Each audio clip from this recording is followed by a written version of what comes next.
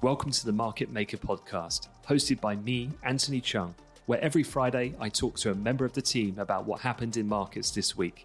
From macro themes and single stock news to cryptocurrencies and careers in finance, our aim is simple: to make finance interesting and easy to understand for everyone. So let's get to it. Okay, hello and welcome to episode 91 of the Market Maker podcast. And before I begin, I was doing some checks on the stats for the pod, and I saw that on Apple, 90% of the people who listen are followers, which is obviously great. Yeah. But only 10% are not followers. So what I'm going to ask for, you know what's coming, is if you're part of the 90%, pass this on to a friend or a colleague or someone you think that might appreciate just being a bit more informed about the economy and what's going on. Particularly, I think, given that what's happening right now economically impacts people at all levels, in all job sectors.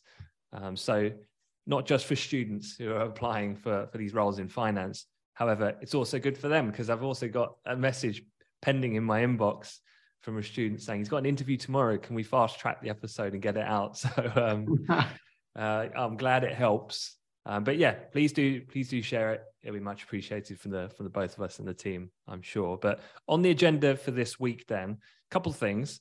I want to talk about 13F filings in the US. What are they? What do they mean? And in particular, the reason why, because I want to talk about Warren Buffett, because he's come out with a bit of detail for us to see about what he's been buying and selling over the last quarter. And obviously someone like him, with his legendary figure, watching what he does, can we get any clues over what we should be doing as the mere mortal common man? So we'll talk a little bit about that. We're then going to talk, we just had the UK budget. We are recording this on Thursday. So literally Jeremy Hunt's just come out and outlined the autumn budget. So a couple of highlights there. We'll talk about UK inflation. That figure obviously came out earlier this week, quite a bit higher than expected. In fact, the highest since 1981, printing headline year-on-year reading at 11.1%. So what was underpinning that rise and what does it mean going forward? And then Trump, he's announced he is going to run. So we just want to cover really what's the process from here on out. Not going to touch the politics because I don't want to cause any issues. I'm touching the politics. But yeah, I'll run you through the process so you know what to look out for in the period ahead. But needless to say, you're going to get a lot more Donald Trump. And if he's back on Twitter at some point, that's even going to ramp up further. And then finally, I've got some inside info for the World Cup that I'm going to share. It's a world exclusive. I've got a tip-off. And it's not from Sam North, if you're listening. It's not from, because your tips are not very good. But yeah, we'll go through that. I'm going to tell you who's going to win the World Cup. So stay tuned. So kicking things off then, Warren Buffett and 13F filings. So I guess to start with, Piers, perhaps you could give us just a very quick summary of what is a 13F filing. Well, you'll have heard of the SEC. It's the Securities and Exchange Commission. Basically the police force for all things kind of US sort of markets and finance, if you like, the regulator. So they have this requirement. So if you're an investor, if you're an institutional investor, I should say, so an institutional investment manager, and if you've got at least 100 million bucks under management, then you have to disclose your equity holdings on a quarterly basis, and you've got to air your washing and tell everyone exactly what you've done. What have you bought? What have you sold? What are your current holdings? So yeah, all the big boys every quarter get forced to basically flash their portfolio or their trading book, and everyone gets to see what they've been up to. So when you do your own one then, How long does it take you typically? I go under. Well, some people do call me the sage of Balaam. I've been known, but at least one person has called me that in my life. Okay. Taking the piss. Well, let's talk about Warren Buffett, because he is one that generates a lot of headlines because the type of companies that he invests in, his investing style. So maybe we could touch on a few of these things. The biggest headline came because he's put on a new position in a company called TSMC, where he purchased just over $4 billion in the Taiwanese chip maker. Other foreign investors, just to give a bit of perspective, do include US asset managers like BlackRock, Vanguard, the Singapore Sovereign Wealth Fund. So who is this company then? Why are all these big movers and shakers got a vested interest in that firm? Well, yeah, they're a Taiwanese based chip maker. And I mean, more than that, they're the largest chip manufacturer on the planet. So this isn't like kind of shot in the dark, kind of, trying to pick up a sort of small company that no one's heard about yet. This is the biggest player on the whole planet. It's an interesting one. Basically, Buffett is notoriously anti-tech just because I think, well, clearly he's been wrong in that position for the last 2 decades, but it's really a function of probably age, you would say. I mean, this guy, how old is Buffett now? Do you know, is he? Well, I know how old he is. So what do you reckon? I believe, well, he's about 148, isn't he? That's close. He's like, is he in his 90s yet? I think he is, no? He is indeed, yeah. Go on, how old? 92. Wow. That's just crazy. But so he started investing, like literally, aftermath of the Second World War. He basically began his career.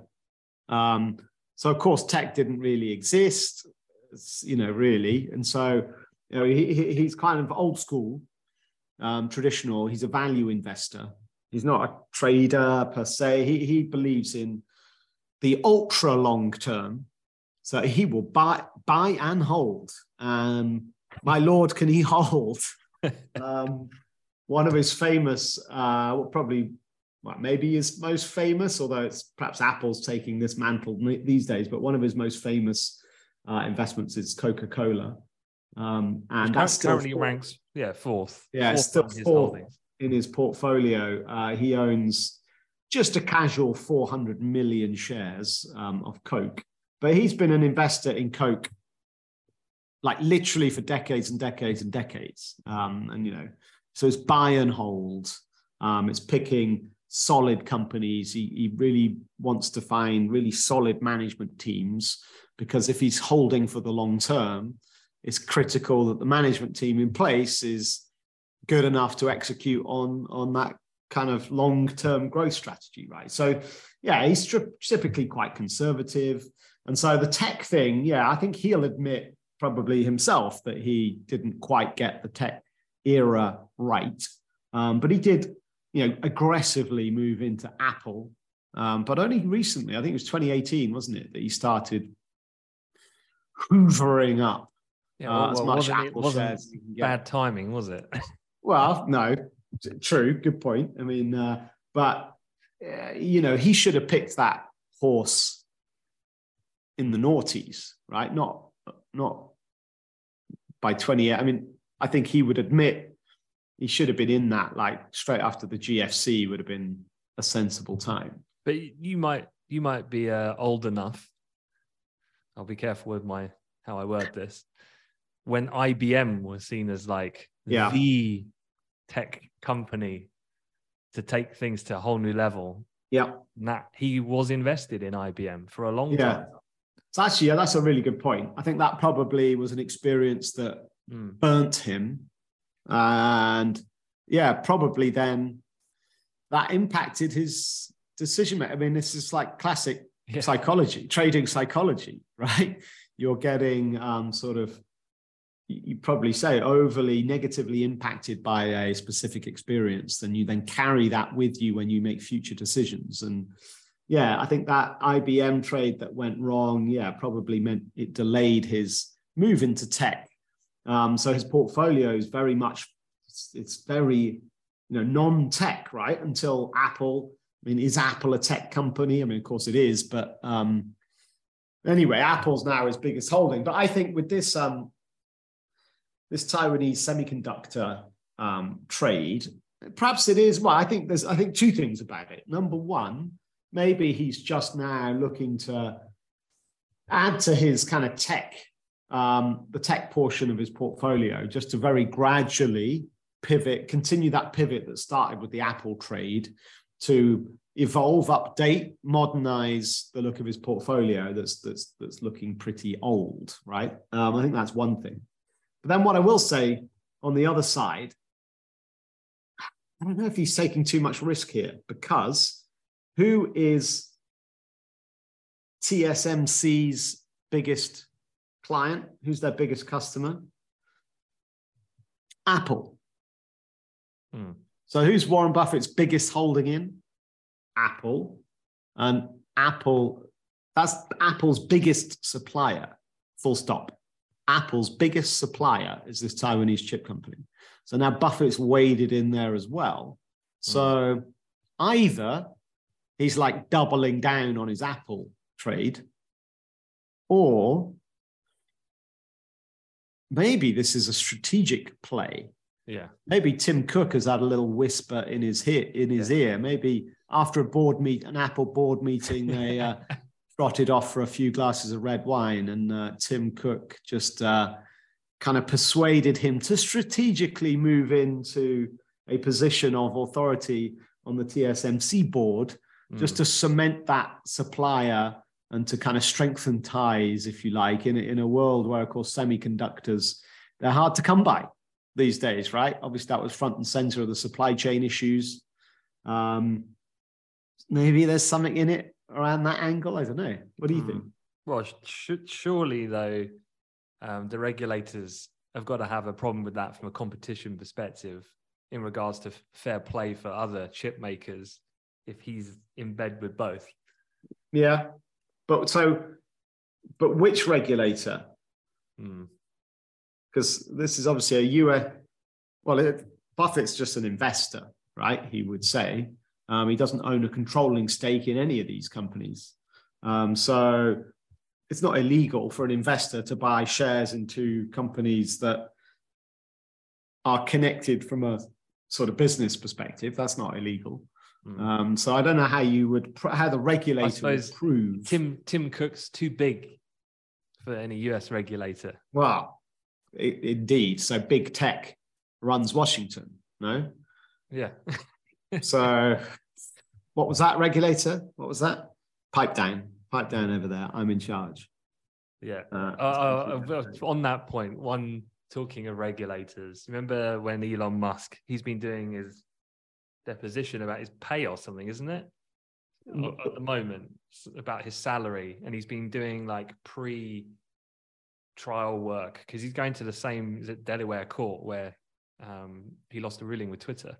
Right. And one of the things that came up was he apologized. He said, when I said, about, SEC is an acronym and the middle word is Elon's.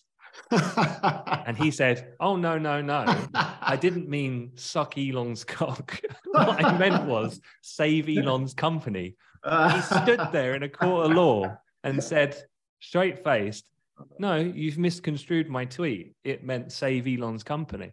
I mean, this guy is just... That's funny. Brilliant. There is another angle. So I was just looking here. Obviously, we have the situation with the US and China in terms of, is it escalating tensions? Some journalists might write, and where that goes, and obviously China and their position around Taiwan, and is Xi Jinping looking to eye up a move there or not? But Apple were talking to other chip maker suppliers, like during COVID, it was like, there's no chips anywhere, where else can we get some from? And apparently Apple were talking to Yangtze Memory Technologies, which is a mainland China-based chip maker. But because of the escalating tensions, Apple decided to veer away from them and go a bit more. I mean, TSMC were already their biggest supplier, but I think they've gone even bigger. They put even more eggs in one basket, which isn't a great strategy from a supply chain diversity perspective. But maybe Buffett is just an investment play, a trade where he feels that TSMC might benefit somehow from this if the China-US sort of tensions do escalate. So that's another angle for you. I was just trying to have a quick look while you were talking of who else does TSMC supply to. I'd be interested to see what that client base looks like and whether there's any connection in that way amongst those firms. But yeah. I don't know. I mean, Samsung would be the immediate one I would want to know about.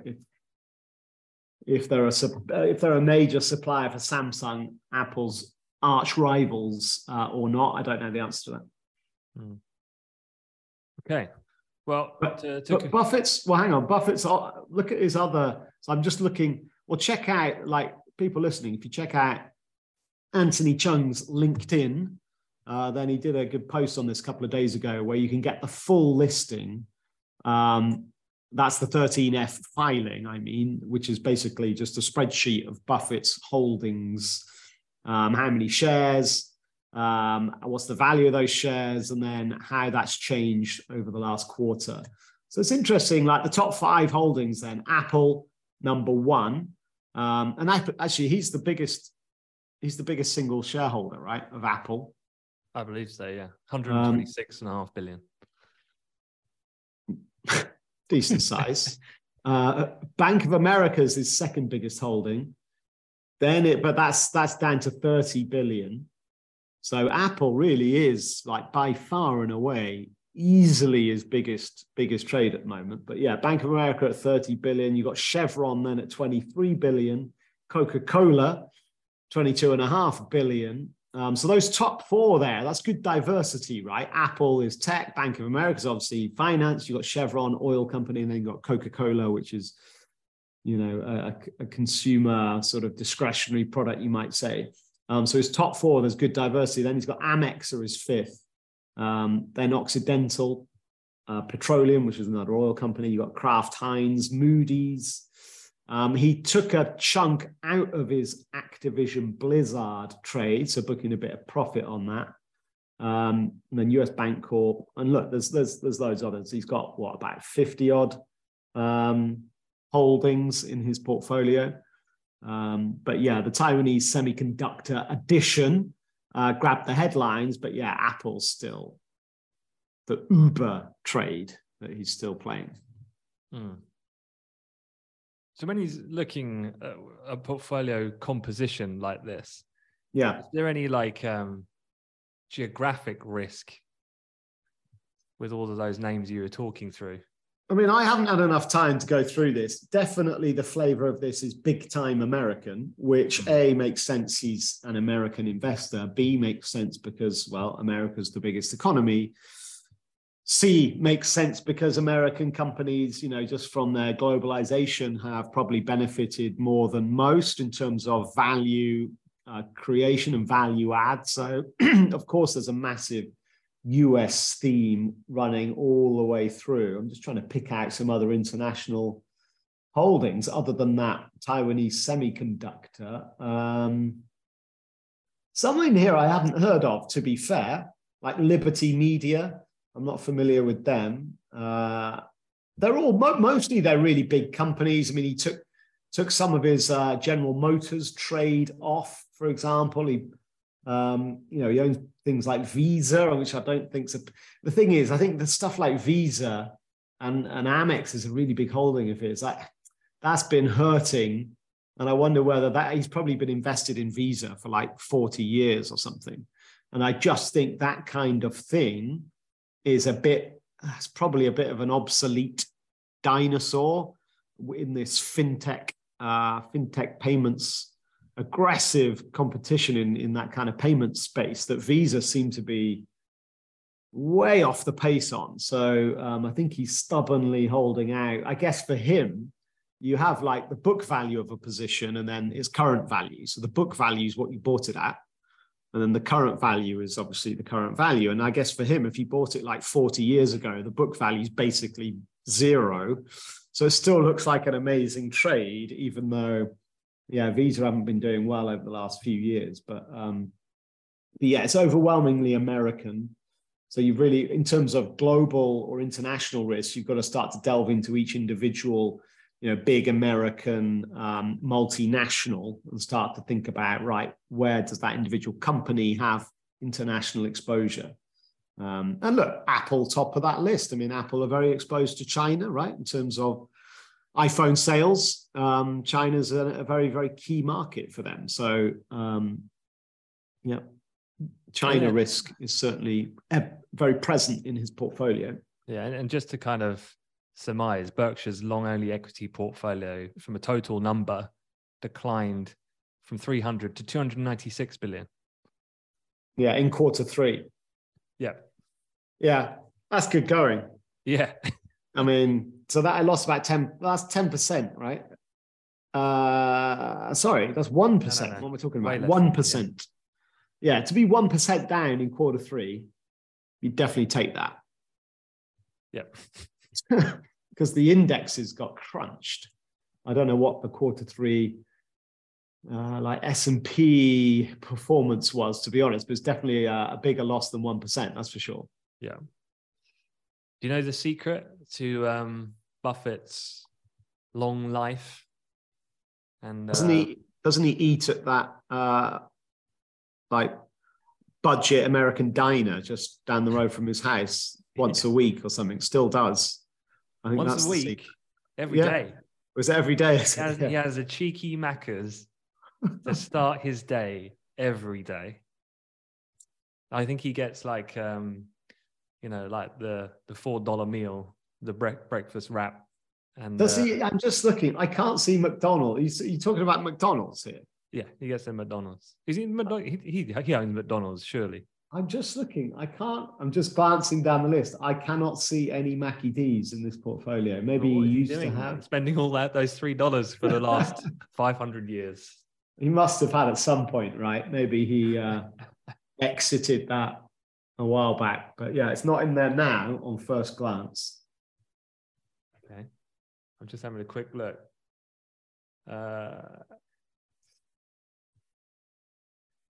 So for the Buffett's Berkshire Hathaway owned just over 30 million shares of McDonald's. That was a stock split. I'm assuming this was a few years ago, though. So yeah, he was in it. Maybe he switched it up now. He's going Burger King these days. But, all right. Well, look, let's move the show on and talk about the UK economics, because you just had the budget. Very different to the last one. Yeah, just a bit.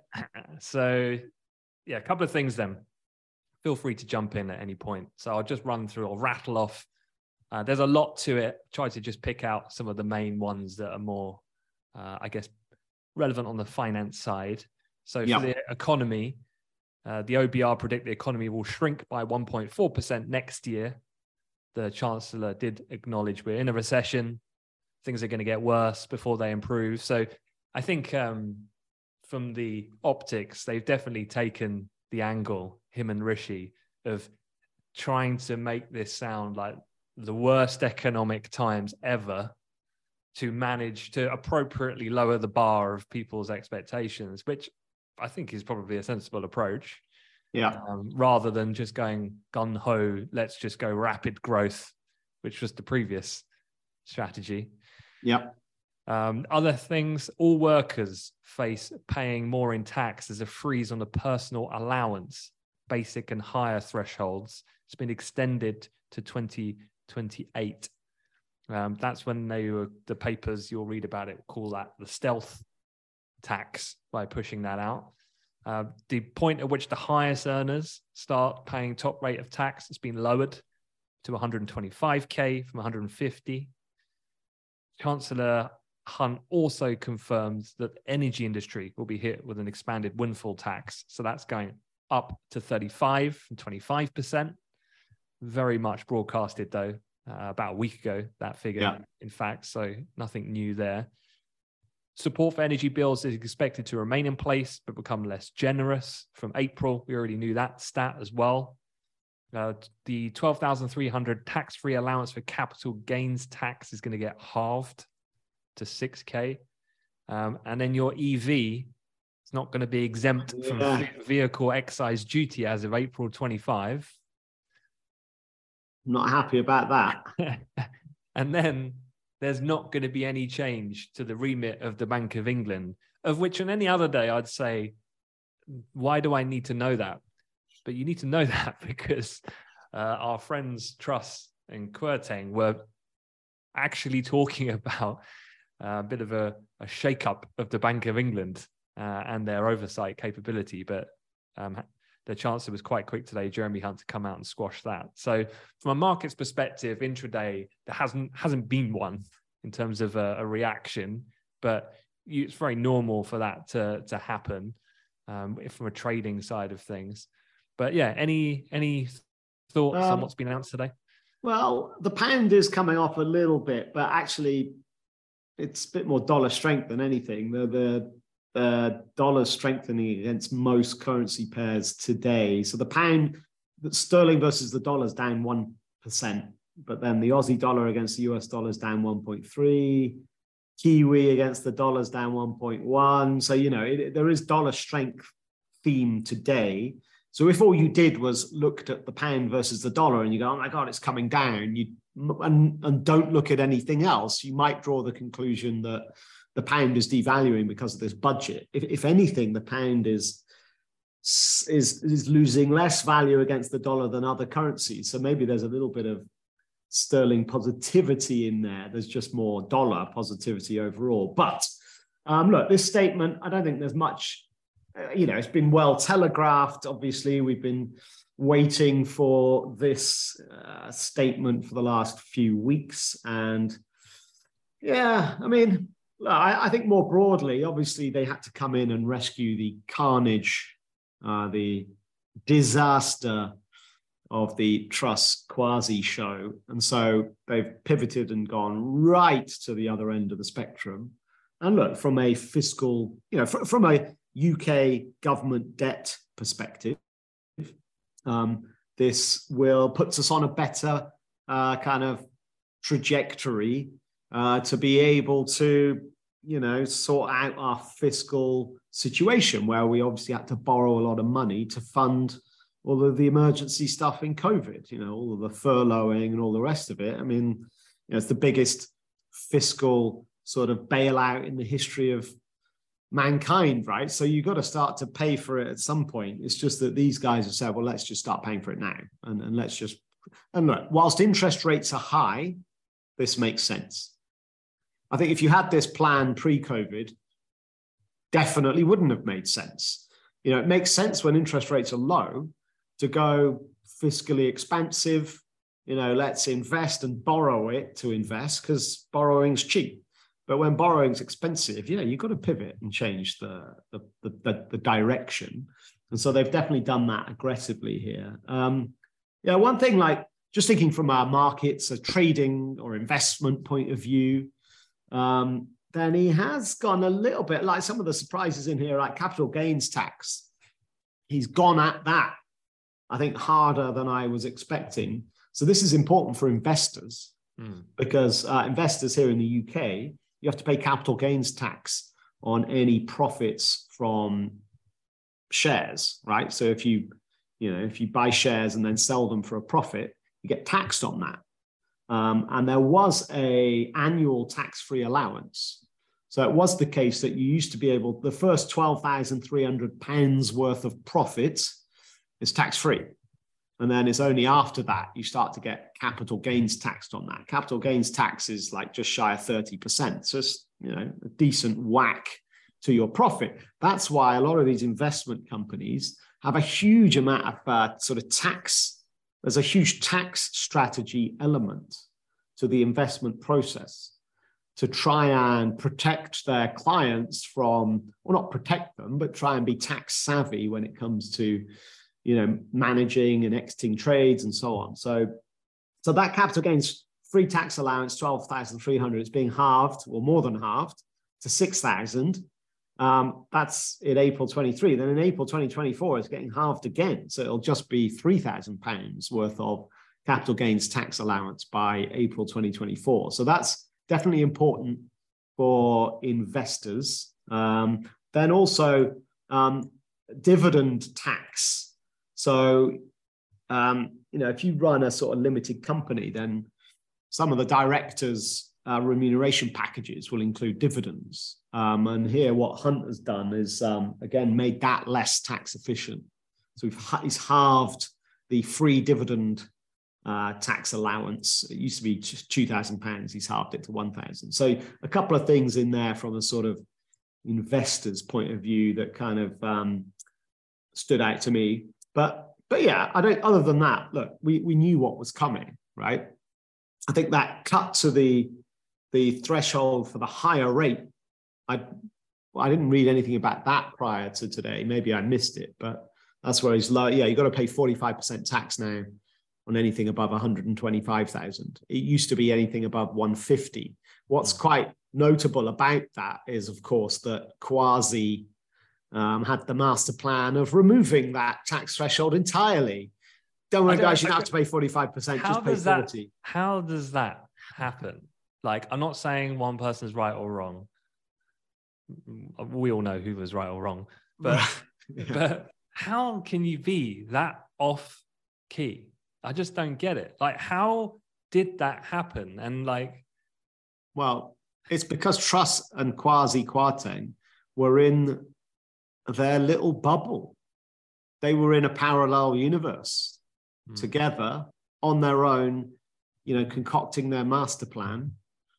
Didn't consult anyone, didn't tell anyone, because they thought, in my opinion, I've never met these guys, so I'm spouting opinions here without ever having met them, but it looks to me like it's arrogance that they thought, I don't know what you want to call it, academic or, academic arrogance, where they think, look, I know better than everyone else, so I do not need to consult them. We have the master plan. Da-da, here you go, guys. And then the whole thing collapses. And then they go, oh, we thought that was going to work. Okay. So really, Hunt and Rishi, don't forget Rishi, who's the prime minister, don't forget him in all of this. So he was running against Truss very much on a mandate that was much more fiscally prudent. So Truss's fiscal expansionary mandate got shot down. So we're back to Rishi's fiscal prudent mandate with Hunt coming in, and they've just gone even more prudent because they've decided, having seen the evidence from Truss's example, that that's definitely the wrong direction. Let's pivot and go more aggressively the other way, because that's what people and markets will like. I guess that's their play. And you were talking about interest rates and how that can play into and influence the fiscal strategy. So one thing was Morgan Stanley. They issued their latest call for UK rates. So they basically say that the Bank of England will cut interest rates by 150 basis points in 2024, stopping their tightening cycle, which they see UK rates will hit 4% in March. So I disagree with that second part. I disagree. I would like the Bank of England to stop raising rates right now. And I know that's hard to do. We'll talk about inflation in a minute. It's hard to do when inflation yet again makes another 40-year high. But this budget is deflationary. So we're in a recession. Demand destruction is happening right now. They do not need to hike rates anymore. They've done enough. in my view. So I wouldn't be hiking from 3% where we are now. I wouldn't be hiking another 1% by March, which is what Morgan Stanley think. I think that would be an error. But we'll see. I'm happy to go head to head with Morgan Stanley. Okay. We'll see who's right. Okay, I'll see if I can get, what's his name? Mike Wilson. You can battle it out for your let's do it. 2023 S&P call. But let's talk about inflation then. You mentioned it there. UK inflation did hit a new high. It was higher than expected. I think it was expected at 10.7, came in 11.1, up from 10.9%. So yeah, big figure, higher since 1981. The core reading though was unchanged. So worth mentioning that. That's at 6.5%. So yeah, how do you see that? Well, I was at yesterday. I was out on the road. I've been out on the road the last few days, just out there on the front line, running some of our simulations. And I was actually at Loughborough University, and I was there yesterday morning, and I brought the FT up, and I was looking at it with them, just trying to show them how I would read the FT, right? And I think that's, because sometimes, hopefully, it's quite insightful for students, just because the FT is such a monster publication. It's hard to really know how to kind of, what's the best angle of attack. But I flashed it up, and obviously the big headline, 11.1%, highest for 41 years. Yeah. And I said, and then I took the FT off, and I asked them, what do you think's happened to the FTSE 100 today, this morning, with all this data and these headlines? And they said, it's definitely gone down. FTSE's definitely gone down. So I got the chart up. FTSE was up 0.2%. Yeah. And I was trying to make 2 points. Number one, be super careful about sensationalist media, clickbait headlines. Don't just react to the headline and then make all your assumptions and decisions. Click in and actually read the body of the article, where then it goes into more detail about, yes, inflation is at 11.1%. Yes, it is a 40-year high. But when you take out food and energy, the core inflation number was unchanged from September at 6.5%. Now, 6.5% is really, really, really high. But the fact that it didn't rise from the month before on the core level, I think is really important. And is the more important point, okay? And that's why the FTSE 100 wasn't selling off in the face of this sensationalist headline. Basically do your own due diligence on it before, just having that trigger-happy reaction to media headlines. Yeah, so to add to that, what happens on a monthly basis is that Bloomberg will conduct their own polls. And so Bloomberg, being the benchmark terminal system of all the institutional players, they'll survey economists and they'll say, what do you think about where UK inflation will be at this time? Or in this case, they put one out midweek saying, where do you think UK house prices, what's going to happen? And the headline that Bloomberg have been pumping this week is UK house prices risk a drop of up to 20%. And so obviously you see UK house prices 20% and you think, Jesus, that's a big downward move. But then you actually read it, that's not what they're predicting. That's worst case scenario. Right. So exactly as you were saying. Yeah. It's definitely need to have breadth, I think, in your aggregation of information, and then the ability to be curious minded to then investigate. I guess that's the way to do it. Right, absolutely. But I've got, so really it was all on the food and energy side, right? This continued upside inflation. So number one, on the energy side, well, the price cap's in now, right? The UK government has just capped £2,500 cap, right? So that's now in as of this month, meaning the energy portion of the inflation basket will not go up for 6 months. So if you're thinking about inflation in the future, should the Bank of England raise rates or not? Well, one of the big contributors, energy, that's just hit a ceiling and can't go any higher. anyway, they can't do anything about energy costs. Doesn't matter what you do with interest rates. It's a supply side issue, right? So that's one thing. The other thing on the food side, now some of the food stuff just went gangbusters. I've got a little quiz to play with you. I've got some food. You do realize I'm a vegan. That's fine. I've got some.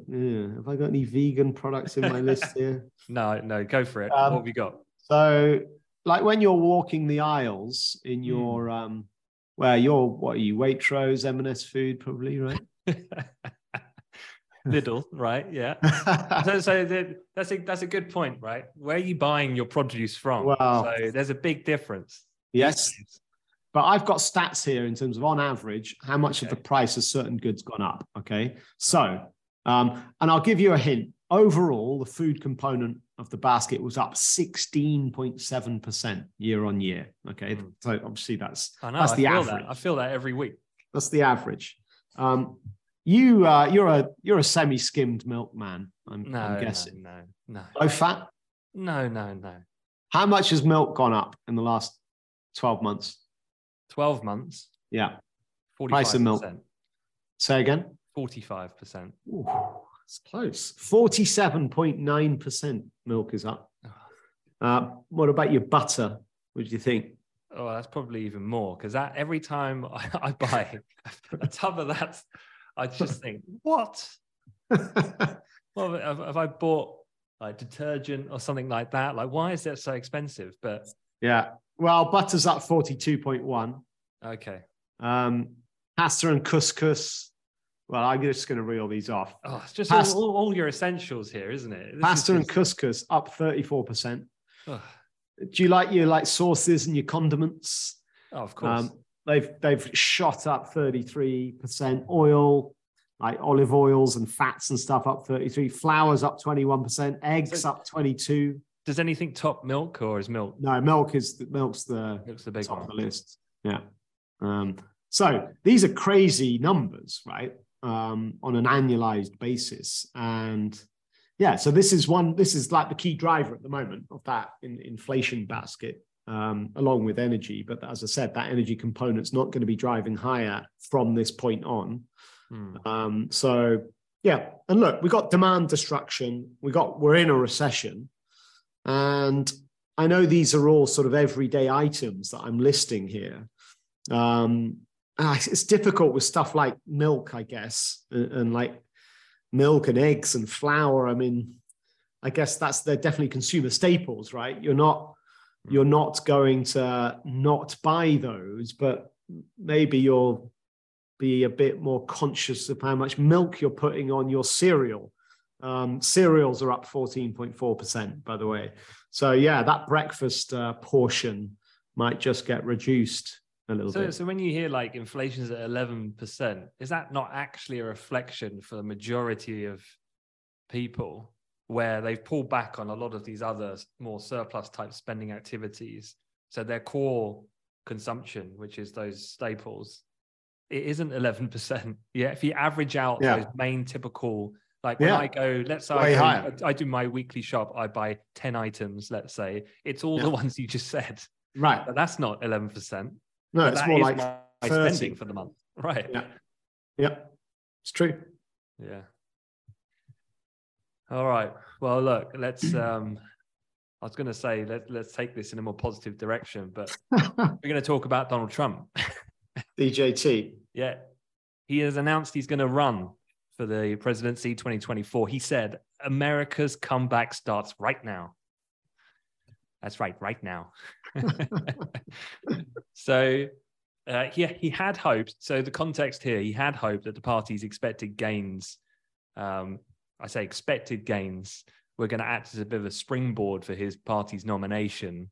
He was backing a whole host of candidates going into these midterm elections last week. And obviously that has not panned out at all in the right way for him. It's been criticized quite heavily for that. But let's just get a few things straight, because just because he says he wants to run for presidency, that doesn't mean it's now him, Biden, little face off and off we go again. He has to win the Republican Party's nomination. was trying to think of the stat. I did see it. If a president was to go and then come back again, I don't think that's happened for. It's over a century. I was reading that. It's a long time. So this process then, what comes next? Because obviously we're talking about 2024 here. Yeah, November 24. Yeah. Right. So it typically starts at least 1 year before voters go to the polls. So yeah, it's going to start ramping up basically really from now, certainly in terms of the noises that he's likely to be making. Each party candidate is chosen through a series of state contests or primaries. Each candidate is assigned a number of delegates proportional to the number of votes that they won in the state. And then those delegates go on to vote for them at the party's presidential nominating convention. That's normally like a big star-studded event, and it's a big convention. Along the way, candidates get to compete in these kind of grueling debates that get highly publicized against each other, members within their own party, which I always find that a bit weird. It's like, because the American political kind of play is just so much more aggressive. It's not like the Hugh Grant British style when we all there go got stumbling through. It's they go at it like toe to toe. So currently, a major rival is a chap called Ron DeSantis, who's Florida's governor, who swept to a re-election. And so, whilst everyone else was struggling, he just smashed it. And straight away, Trump came out, gave him a tongue lashing. Well, you know what Trump calls him? Go on. He calls him Ron DeSanctimonious. He lacks loyalty, Trump said. Yeah, okay. He's an average governor, not who you need. So yeah, that's the general process. I mean, where are we with Trump and Musk? And I ask that because a really important piece of the puzzle for Trump's success is, can he get himself back on there? Because the two of them kind of were buds and then they fell out. Yeah. Because Elon was an advisor to the administration when he was in power, right? Yeah. For slightly dubious reasons. But that aside, they've kind of fallen out more recently. But with his necessity to get on, because his own company, his own social platform, Truth Social, is just not going to cut it.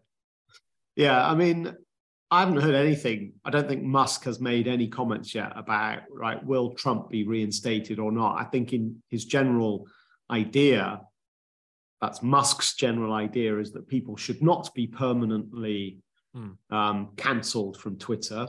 There can be temporary bans for transgressions or whatever, but there shouldn't be permanent bans. So obviously that implies Trump is going to come back, but when, who knows, right? But I don't know. I just feel a bit depressed about Trump and the fact he's coming back. This is how I see it. Like, if you think about the US electorate, they're very divided. I'm not necessarily talking about Republican and Democrats anymore. I think it's basically, you've got the Trump, supporter who's die hard, right? And they will do anything, and they'll storm the Capitol for Donald, right? They will never vote for anyone else. If Trump's running, they're all in, okay? He then got everyone else who's not a Trump supporter. And I think it's so divisive that they're not quite as passionately negative as Trump's supporters are positive, but they're pretty damn negative about Trump. And so they'll never vote for Trump, okay? Now, the problem Trump has is those hardcore passionate, there's a lot of them, but they make up a minority.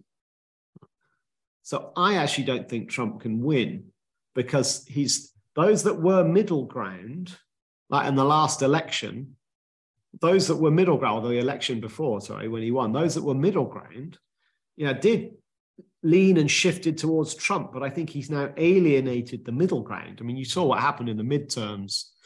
A couple of the prominent guys that Trump had endorsed. So Mehmet Oz in Pennsylvania, and then someone called Kari Lake in Arizona. They were like favorites to win. Trump had backed them, but then they failed and they'd massively underperformed. So Trump's endorsement actually ended up proving to be a bit of a negative and a tainting their campaign. There's obviously been a big female vote swing against those kind of, far right Republican anti-abortion type candidates. The female votes really swung aggressively against them. So I think that whole middle ground has gone for Trump. So therefore, I actually don't think he can win. What the Republicans need to do, I think, is they need to put Trump away and they need to look forwards. And actually, a lot of the supporters, here's so Blackstone, the founder of Blackstone is a guy called Stephen Schwarzman. He was a massive Trump fan, even after the storming of the Capitol when Trump was saying the vote's been rigged. This guy was still supporting Trump, saying Trump's right. So he was a bit of a diehard, right? Obviously an incredibly wealthy man, one of Trump's biggest financial donors during the 2020 campaign.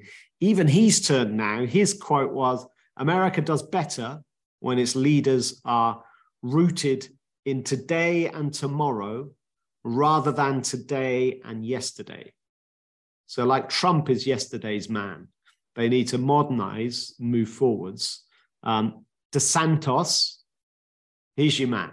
If they want to win the next election, they need DeSantis to be up there. I think they'll lose it with Trump. Whoever the Republicans pick, it is then important to say, well, who's going to be the Democratic Party candidate? And it might not be Biden, right? And although after the midterms... that would play into Ron's hands, though, going against Biden, right? It's 100%. Like a perfect polarization of candidates. That's right. The Republicans, they would love it if DeSantis was up against Biden, and Biden would get eaten alive, I think. The problem the Democrats have is, because they did better than expected in the midterms, Biden now is feeling a bit more positive about himself and is maybe going to announce that he is going to run for a second term. But well, one thing I was just looking at was the last Fed economic projections, because where is the economy anticipated to be by 2024 is also going to be quite crucial, particularly where we're at now, which has been the height, if you like, of the fear of recession. We're going to get that economic kind of follow through in the short period ahead, but where will we be in 2024? And if you look at the change in real GDP growth, for the end of this year, the Fed are expecting growth of 0.2%. By 2024, back up to 1.7%, climbing from 0.2 to 1.2 next year to 1.7. So ever increasing GDP growth.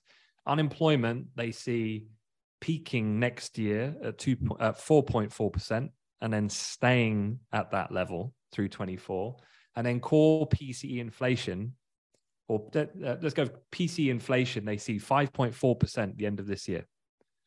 Right. And that's a peak, because then they see a dramatic decline to 2.8% in 2023 and then down to 2.3% by the times really the election is in the end of 2024. So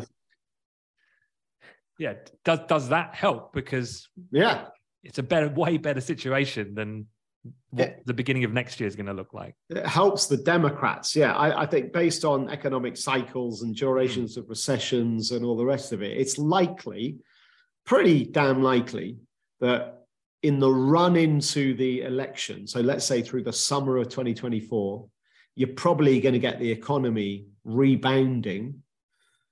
And that recovery phase after a recession is often like the fastest growth phase. And this is why equity prices go up the fastest. And so if the Democrats are lucky, and based on previous cycles, most likely they'll be going into that election, the last part of the election race, really buoyed by a rebounding economy, which could play into their favor. Cool. All right. Well, look, to wrap things up, last thing, I did promise at the beginning, I'd tell you who's going to win the World Cup. And so I have it on very good authority that England are going to make the final. So close. But they're going to come up short again, losing to your favourite, David Beckham. Little kick out, David Beckham in Argentina. Yeah.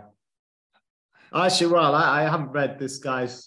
Where this has come from, there's this analyst called Joachim Clement who works for Librum. I think that's how you say the firm he works for. But essentially, you'll see a lot of this in the press kicking off probably in the next coming days, because Goldman's has one, Morgan Stanley will put out one, which is when they have this kind of engagement piece where they'll get some of their analysts to run the models like they would do for a financial analysis, to punch out then different variables to calculate any anticipated pathways for different countries in the World Cup performance.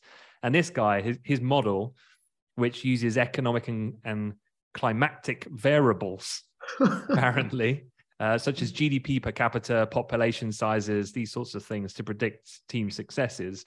He called the correct winners at the last major tournaments, 2014, 2018, with Germany and France.